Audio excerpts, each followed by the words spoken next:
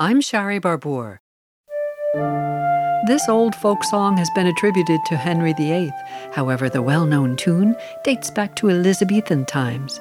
A lute manuscript, composer unknown, reached England after the death of the much-married king.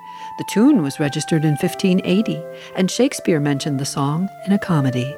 16th and 17th century archived manuscripts show the melody had different titles and lyrics as a broadside ballad and dance tune sold in the street.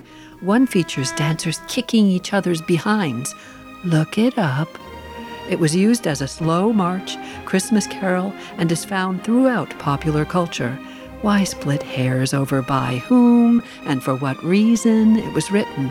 Fact is, Greensleeves is a beautiful melody over 600 years old, and we are still listening to it. I'm Shari Barbour with the 60-Second Saga.